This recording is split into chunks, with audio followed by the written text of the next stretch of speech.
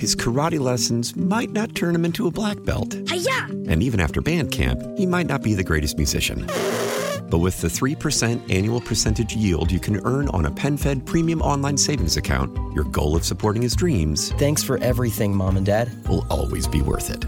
Apply today at PenFed.org/savings. Federally insured by NCUA. $5 minimum to open account. To receive any advertised product, you must become a member of PenFed. PenFed's got great rates for everyone.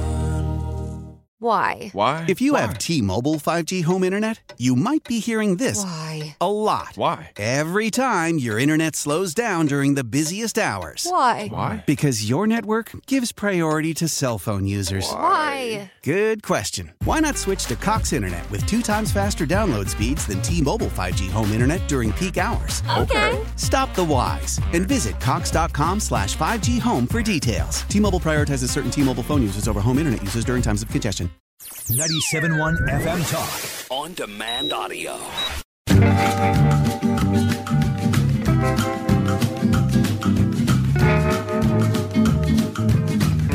Wiggins America. I am not a number. I am a free man. Wiggins America. The only thing I'm going to need from you guys right now is a cup of coffee. Wiggins. Today's global economy waits for no man. America. Today's global business climate is like, whatever, dude.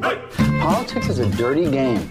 I'm not sure we want to play. There are forces here at work that you couldn't possibly understand. You have no idea how high up this goes. Welcome to Wiggins America. Wake up and talk to me. It's a long time since last night. I know we said things, and I'm not sure it was wise. When the morning said, you don't look back, but you sure don't look ahead. The morning said. Hello and welcome back to the second hour of Wiggins America. Or welcome to the show if you're just tuning in. I've been covering some things this morning. We talked about January 6th. We talked about Who Runs the World with Old Roy. So if you missed the first hour, you can go get that on the Odyssey app. You can rewind or get the podcast when we upload that probably on Sunday night, just after the Heidi Harris show. So I don't really have a great way to get into this topic because most of my features are things like Tales from the Dark Side or The Game of Lies, things that are generally negative. What I have here is positive. It's a clip from Eric Adams, the mayor of New York City. Now, one of the reasons I find this fascinating is not because it's New York City and there's a lot of attention given to New York City. That is true. And, you know, the mayor of any city is not going to be as well known as the mayor of New York City. That's just the way it is. But the mayor of Chicago is going to be reelected. You know, we're losing Lori Lightfoot in the great state of Illinois to a future mayor that we don't know. It's either going to be this Brandon Johnson guy or it's going to be Paul Vallas, neither of one of which I knew much about up until the last couple weeks. And it looks like Paul Vallas is the more, he's a Democrat, but he looks like he's the more rational of the two. Johnson looks like he's going to actually take it in a further left hellhole than it already is. Can you imagine being further left of Lori Lightfoot? But that looks like where he's at. So really, it's going to say a lot about the state of the nation, too, that election. So all eyes on Eric Adams. That's how he won his election. But it was by just not being so far left that he actually stood out from the pack a little bit because he's against crime. That's what Paul Vallas is doing in Chicago. Eric Adams has been an interesting figure to me because he ran on a platform that sounded fairly moderate or at least not super far left, and then he hasn't really governed that way. So these comments that he's giving now, I am shocked to hear. I'm fully in support of, but I want to get your thoughts. Here's what he said last week. We are destroying our next generation. Destroying them. And we say over and over again, we need to build a world that's better for our children. No, we need to build children that's better for our world. And we have to be honest about that. And it means instilling in them some level of faith and belief. Don't tell me about no separation of church and state. State is the body, church is the heart. You take the heart out of the body dies. I can't separate my belief because I'm an elected official. When I walk with God. When I talk with God. When I put policies in place, I put them in with a God-like approach to them. That's who I am. And I was that when I was that third grader, and I'm going to be that when I leave government. I am still a child of God and will always be a child of God, and I want to apologize about being a child of God. It is not going to happen. Does hearing that from Eric Adams, an avowed Democrat, and, certainly not a conservative Democrat, at least that's not the way he's governed so far, does hearing that surprise you? Because it really surprised me. But I really believe that is what is going to save America, is people coming back to God first. Because you have to have this core belief that then shows itself in policy. And he's talking about, I do not believe in the separation of church and state. By the way, if you do, you can. This is America. You can believe in that. But it's not in the Constitution. And it never was in the Constitution. That was actually added to law. The concept of separation of church and state didn't even exist in American law until the 1950s, when there started to be talk about taking official prayer out of schools.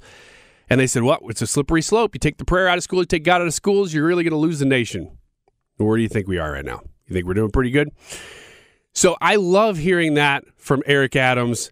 And I really believe that it is people like that we have common ground with. Now, we may disagree with them on policies, but we have to start somewhere. And that's the best place to start, is right there, is say we have the same core beliefs.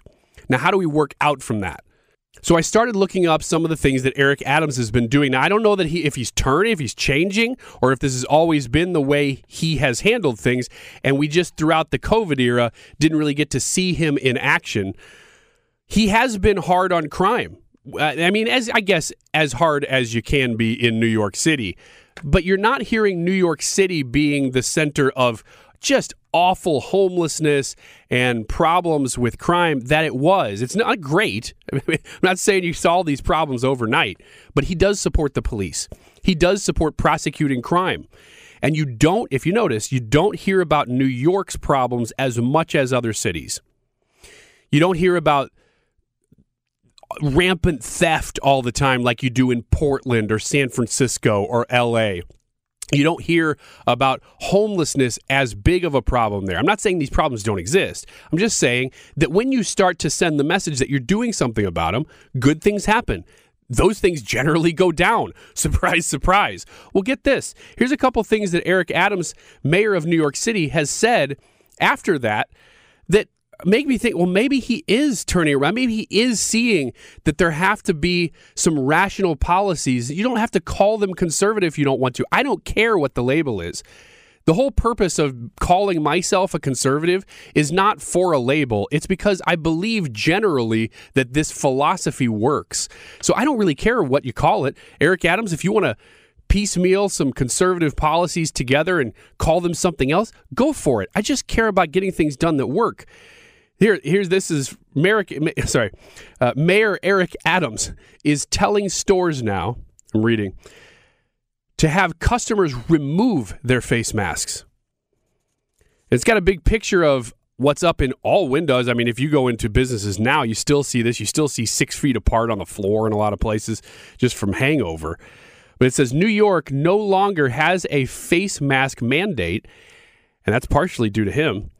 And New York City Mayor Eric Adams is telling stores to get customers to lower their masks before entering to help prevent crime. It's a reversal of previous guidance for shops. Here, and they show a face mask sign, and there's a lot of people going, well, you can't really do that. You can't force private businesses to do that. Well, he's not. He's not issuing a mandate. That's the whole point. He's asking for their cooperation so that when they use security cameras, they can see and prosecute crime easier. He says, I'm doing this for you. You want me to protect your stores? Ask people to remove their masks as they come in, even if just for a moment. And then they can put them right back if they're worried about it. We're not trying to make a mandate here. I'm just asking you to let me help you. That is rational stuff. That is stuff that we can get behind. And it's not as if the customer has to do that. It's also not as if the shop owner has to do it. But the shop owner can say it, and the person doesn't even have to shop there if they don't want to. This is common sense stuff, and we need to be getting there. Here's another one from Mayor Eric Adams. This is from the New York Post. It says, Eric Adams raps Kamala Harris over the migrant crisis. He says there's too much in her portfolio. So he is actually talking about her being able to run for future office and saying, no, it's not a good idea. I think he's criticizing her as a politician, but the reason that he's doing it is not because he dislikes her personally. They're both Democrats. Let's not kid ourselves here. He's still a Democrat.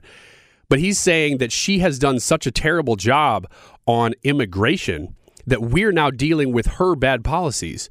This is rational stuff.